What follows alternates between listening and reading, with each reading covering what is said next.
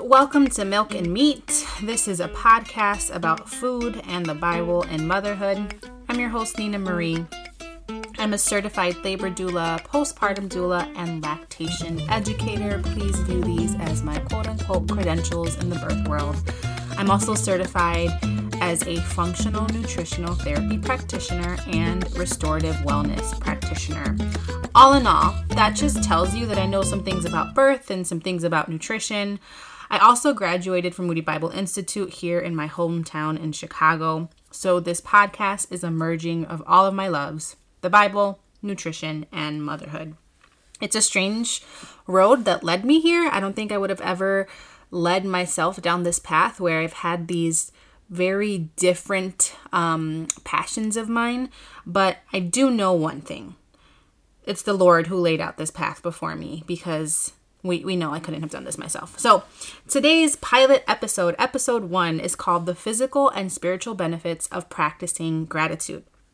We will look at what gratitude or thankfulness is, whether or not the Bible talks about this practice, and what the Bible tells us about the benefits of this practice. And we're also going to get into the physical effects that gratitude has and its practice upon your body. So we're going to look at what happens when we aren't living a thankful life and how that affects us physically as well. So let's jump in. Thankfulness or gratefulness is this action of realizing that we're not self-sufficient, okay?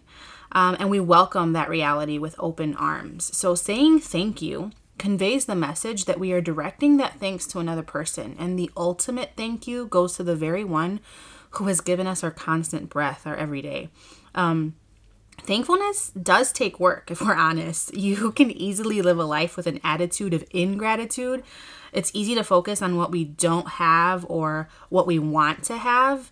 That reminds me of the old proverb that said, the eyes of man are never satisfied.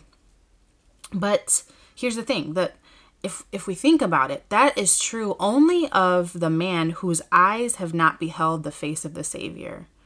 Those eyes, the eyes of the redeemed, are satisfied. And so if we follow the exhortation in Hebrews 12 to fix our eyes on Jesus, or if we follow the wisdom in Proverbs 4 to not look left or to the right, but to keep our feet from evil, then we are freed from resentment and complaining and discontentment and freed to thankfulness. So let's start with the spiritual reality of practicing thankfulness. Did you know that to be thankful or to give thanks is an actual command in Scripture? I'm going to list off a ton of verses here, and then we're going to look at a few. 1 Chronicles 16 verses 8 and verse 34, 2 Chronicles chapter 31 verse 2. There are a ton of Psalms that command the action of giving thanks. Psalm 136 in particular comes to mind. Ephesians 1:16, 1 Thessalonians 5:18. Think about the different sacrifices offered in Leviticus, and one of them was the offering of thanksgiving. And then we've got Philippians 4, Colossians 2, Colossians 4, but let's look at a few here. So Colossians 1 verse 3, be always thankful. Colossians 2 verse 7, be abounding in thanksgiving. Or Colossians 4 verse 2, be watchful in prayer with thanksgiving. All of these passages show us that there is a command for us to be thankful, and to be thankful often. It's not just a one-time thing. It's not just this little journal that we keep, but this is a habit of our lives. Our lives are to be marked by thankfulness. I also think of Luke 17. Remember the story of the lepers? There were 10 lepers, and Jesus heals the 10 of them and tells them to go to the priests so that they can be declared clean again. And after that occurs, only one returns to thank Jesus. And the other 9 are nowhere to be found. And Jesus is like, didn't I heal 10 of you? And so only one of them practiced thanksgiving for what Christ had done for them. Like, their lives were changed. They had to stay away from everyone. They had to call out unclean if other people came around. They could not be with their families. They had to leave their jobs. They were outcasts. And here only one person came back to Christ to thank him for what miraculous change he had done. But one of the commands to be thankful may not be as obvious. So we're going to look at the term Eucharista. This is Greek for giving of thanks. Eucharista is a word that's transliterated into English. The English word is Eucharist, and we know this as the Lord's Supper.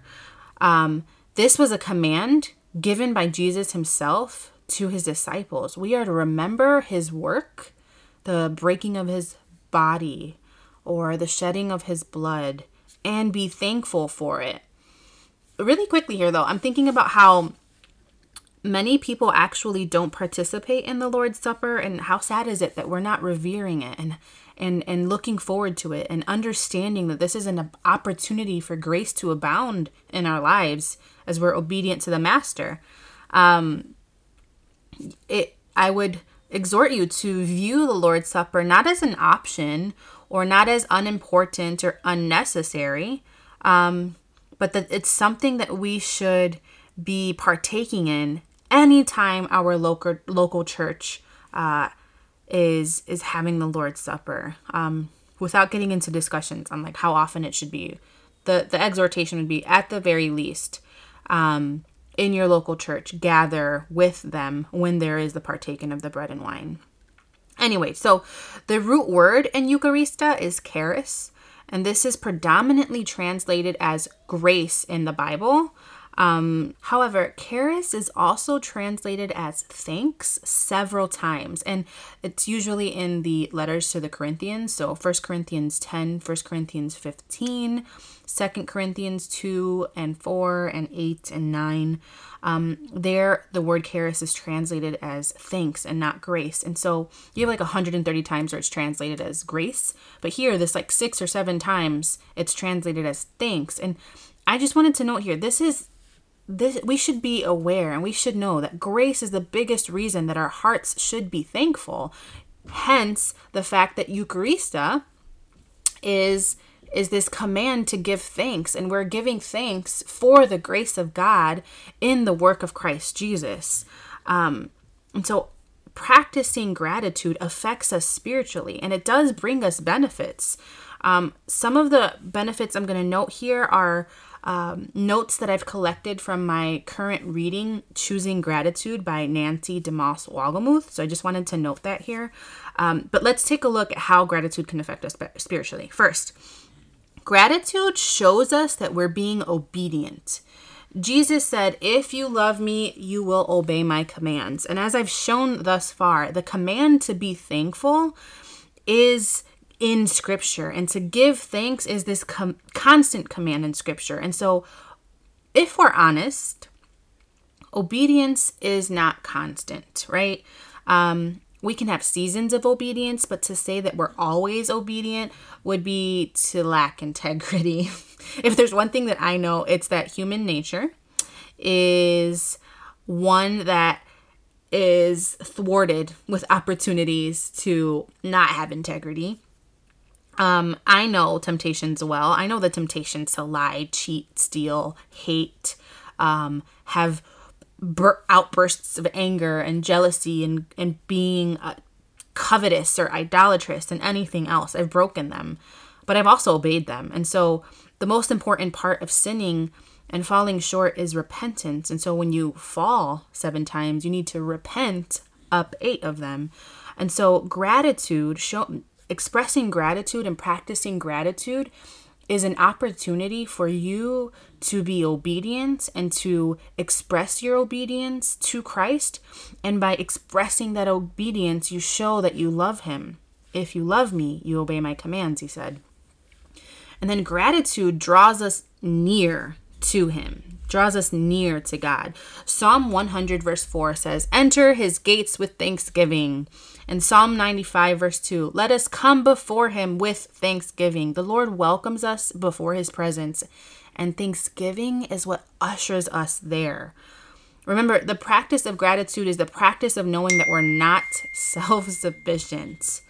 We are not self-sufficient. We don't hold the universe together by the word of our power. Jesus does. And that practice of saying thank you is directed to someone, and we can't thank the universe. We can't thank ourselves. That defeats the purpose of thankfulness altogether. We can thank God. We can thank Him for the work of the Spirit that is producing His fruit of patience or self-control or gentleness and the like. We can thank the Son for His atoning work. And to do so brings us nearer to Him, nearer to the one whom our soul loves. And then gratitude leads us to peace. This one's actually one of my favorite points. Philippians 4, verses 6 and 7. It's a very common and often quoted verse. Do not be anxious about anything, but in everything by prayer and supplication with thanksgiving, let your requests be made known to God. And the peace of God, which surpasses all understanding, will guard your hearts and your mind in Christ Jesus. Did you ever notice the importance of thanksgiving in this verse? Often the emphasis is on don't be anxious, but take all of the reasons that you're anxious to the Lord and then enjoy that supernatural peace that He promises. But the peace that is promised here only comes according to what precedes its coming. So what I'm saying is that when we pray and make our requests known to God, that prayer and request making is to be coupled with thanksgiving. I mean, no one goes before God and thanks them for the things causing them anxiety, right? But you can thank God knowing that He will be with you in the midst of those trials. You can be confident that He is not blind or unaware or impotent to your situation. On the contrary, He uses those things to draw you nearer to Him. And so we are led to peace when we come to the Lord with thanksgiving, which ushers us into His presence. And He promises that this peace that truly is inexplicable, that our minds cannot comprehend in those times of trial and difficulty and anxiety, it will, I'm getting all these text messages, it will give us the opportunity to experience His peace. I do want to make a quick note here because I am an FNTP that diet often plays a role in one's anxiety and that what you eat cannot be completely ignored. Many have found that praying in and of itself does not take away anxiety. And without getting into the mental health aspects of why that may be, I think it's important to just note here that there's a gut-brain connection and that correcting dietary habits can often have profound effects on diminishing anxiety for many. Maybe in the future I can do an entire podcast on anxiety and its roots in nutrition and spirituality down the line, but I just wanted to make that quick note here. Let's get back to gratitude. So gratitude, when we practice it, also shows us our hearts. So Psalm 140 verse 13, surely the righteous shall give thanks to your name. The upright shall dwell in your presence. I'm also thinking about the story of the sinful woman that Jesus forgave. So Jesus was at the house of some Pharisee and some other people, and no one had done the customary thing of cleaning his feet. And in came this woman who was not invited. She just let herself in. She came with her alabaster jar and she was weeping.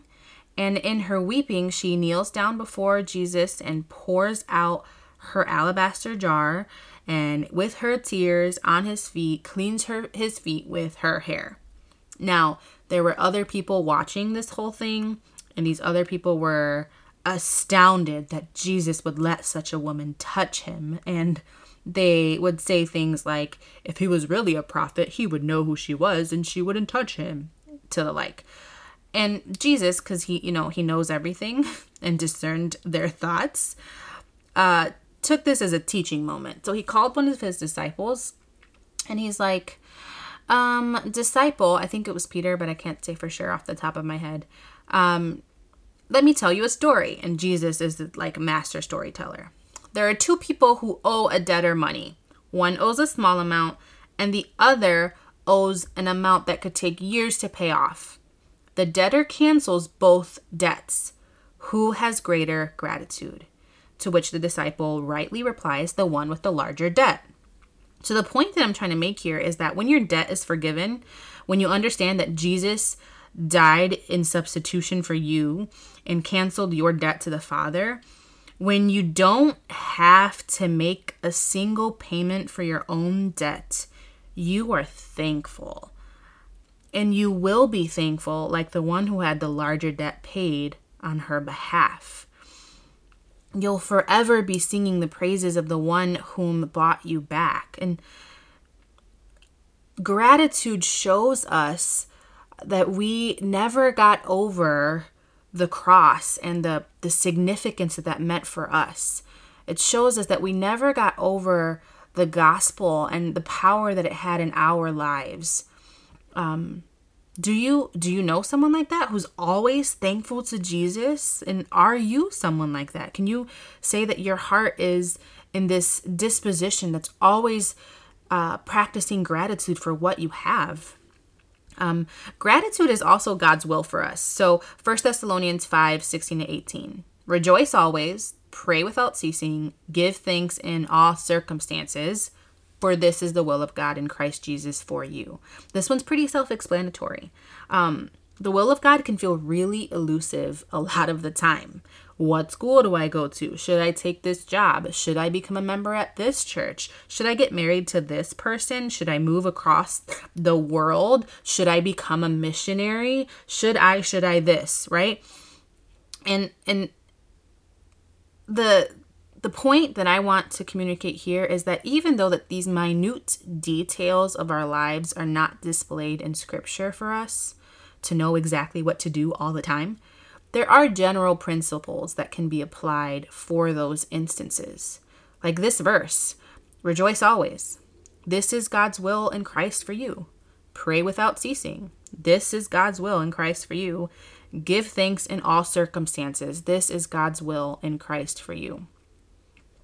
And I want to briefly now look at how the lack of the practice of gratitude can affect us spiritually. So a lack of gratitude isn't always this outright angry, stubborn, thanklessness, thing, right? Though that is an obvious form. We can see that with people who are just complaining all the time and never content and just ungrateful for anything that's done or given or what they have.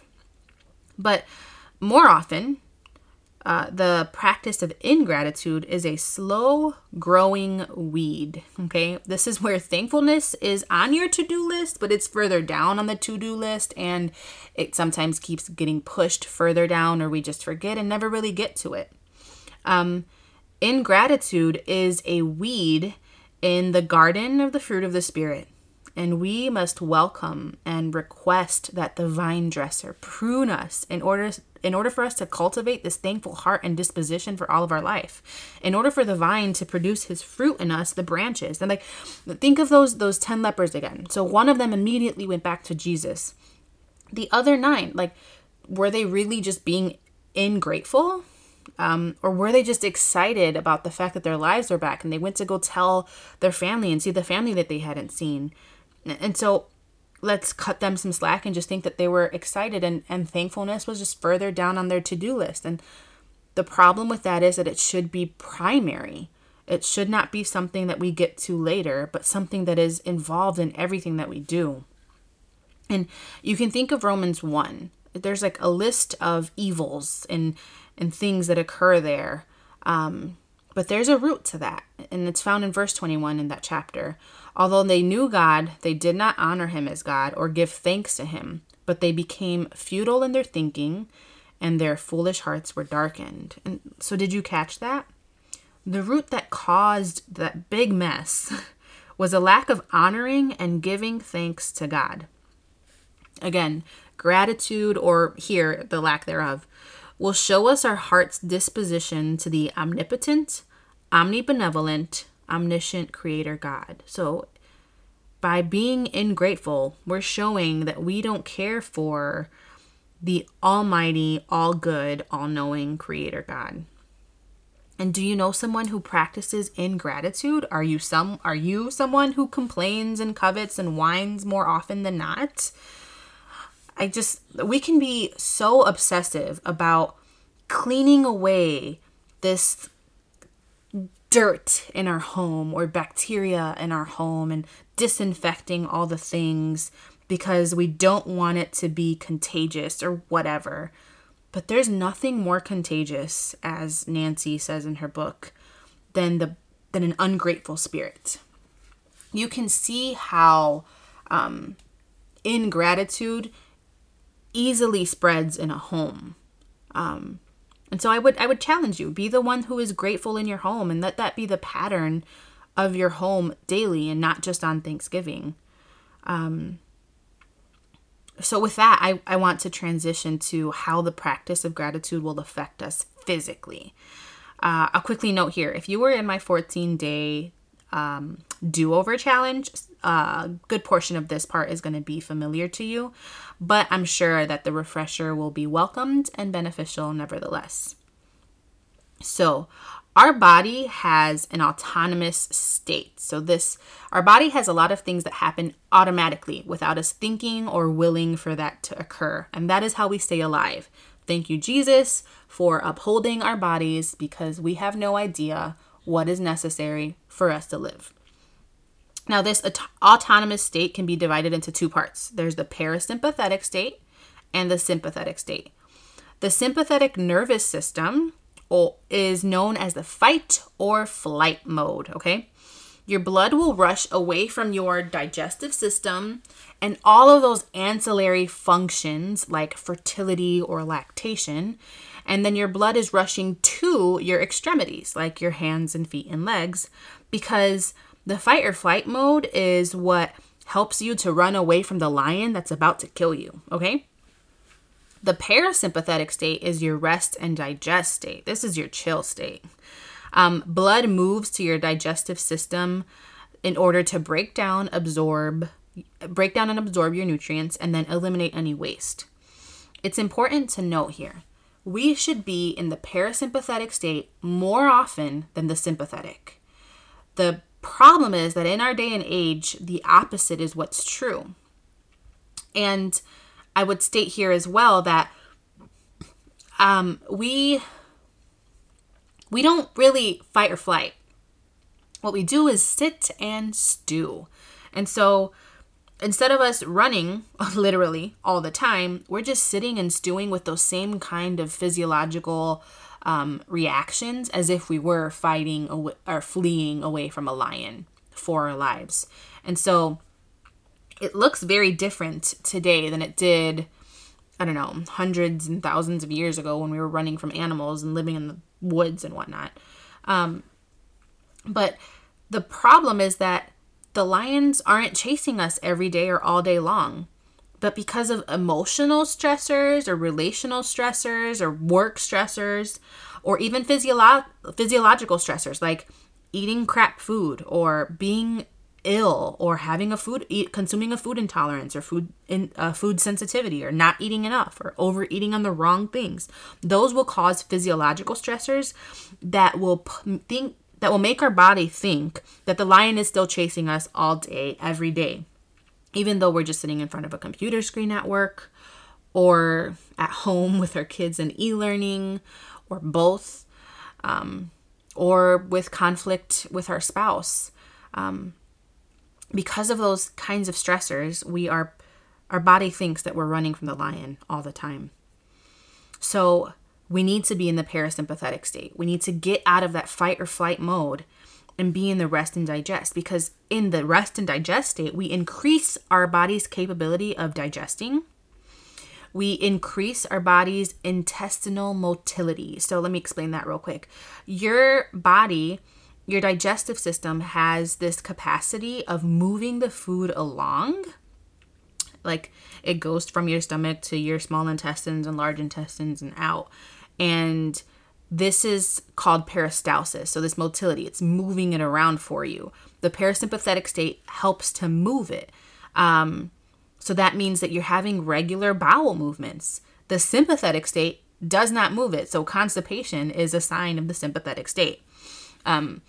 Just to explain motility there, the parasympathetic state also increases your resistance to infection. So 80% of your immune system is housed in your gut. Now, think about this. If you're constantly taking away sources from your digestive tract because the sympathetic state pulls the blood away from your digestive tract, you're also taking away resources for your immune system. And so illness is more prevalent in the sympathetic state because your gut does not have what it needs in order to combat an illness. The parasympathetic state will also increase your recuperation, so your ability to recuperate from an illness. It will also increase your blood circulation to non-vital organs like your skin. So think about how your skin is affected when you're stressed out. Like things like eczema occur, or rosacea, or fill in the blank.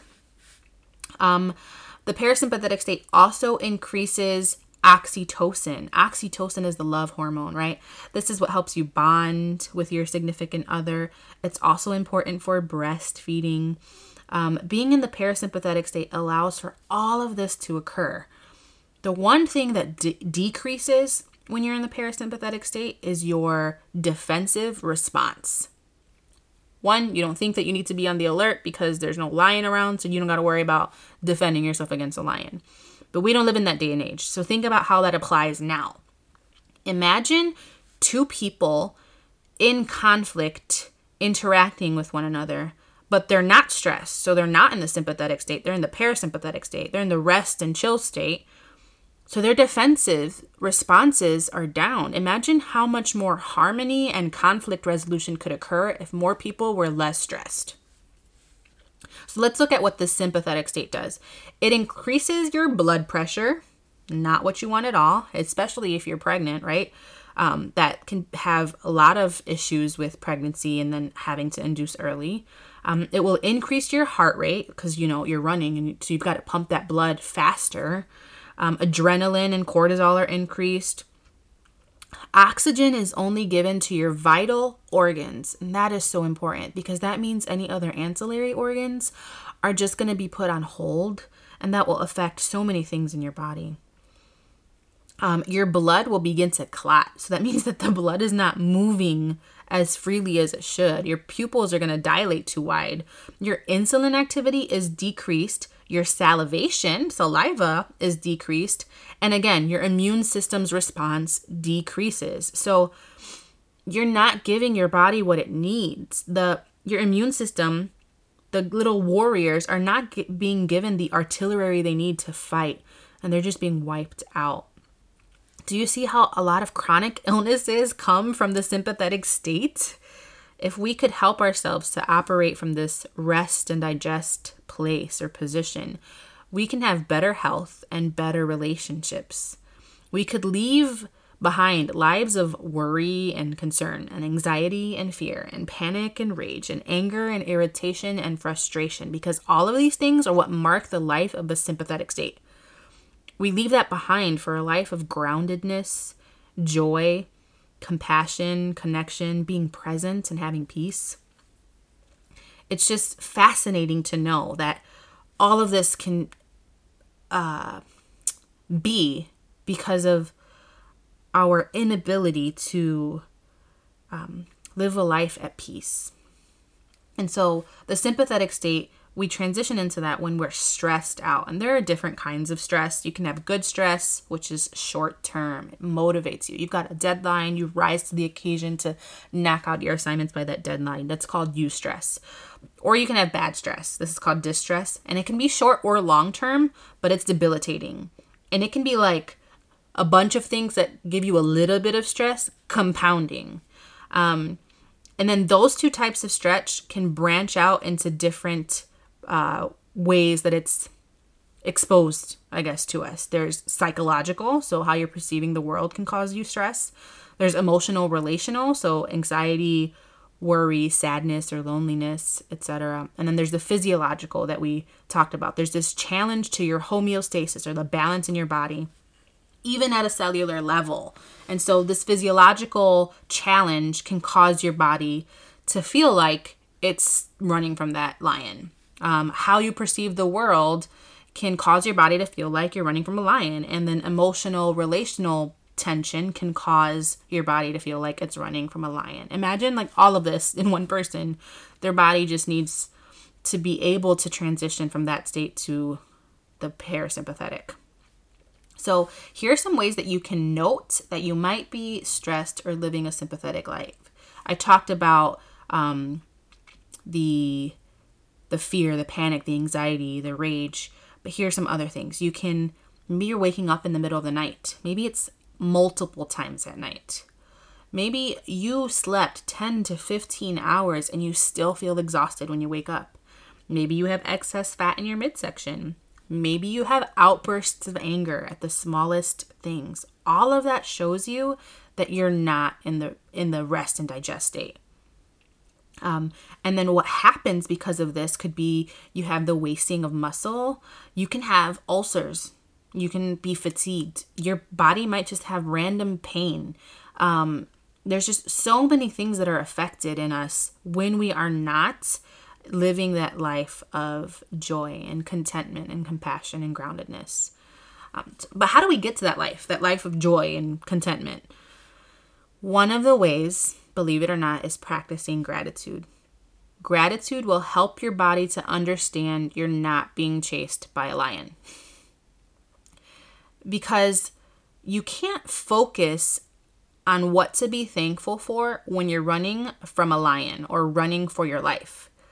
Thankfulness necessitates being in the moment with an ability to reflect. Okay? So if your body thinks that you're running from the lion, you can't just sit and chill and think about all of the ways that your life is amazing. But you have to do that because we're not running from the lion.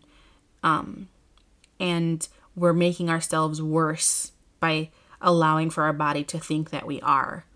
For example, being thankful can position your body to secrete gastric juices.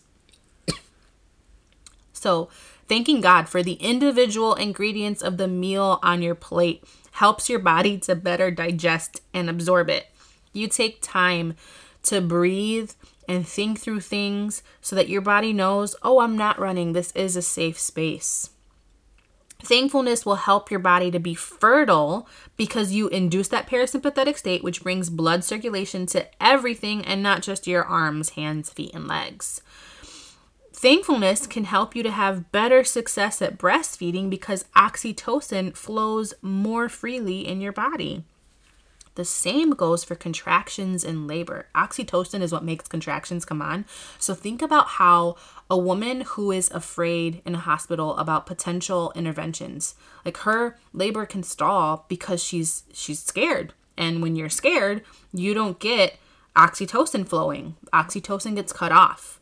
But if we can help a mom in labor to relax and remember what she can be thankful for and not to think about what could be, but to think about what is, then she can position herself to have those contractions because oxytocin is released. You become more grounded and more free and connected to your spouse, and that will lead to better intimacy. And so God commanded thankfulness because he is due thankfulness, right?